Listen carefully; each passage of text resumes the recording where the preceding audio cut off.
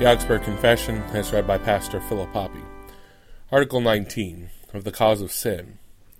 Of the cause of sin, they teach that, although God does create and preserve nature, yet the cause of sin is the will of the wicked, that is, of the devil and ungodly men, which will, unaided of God, turn itself from God.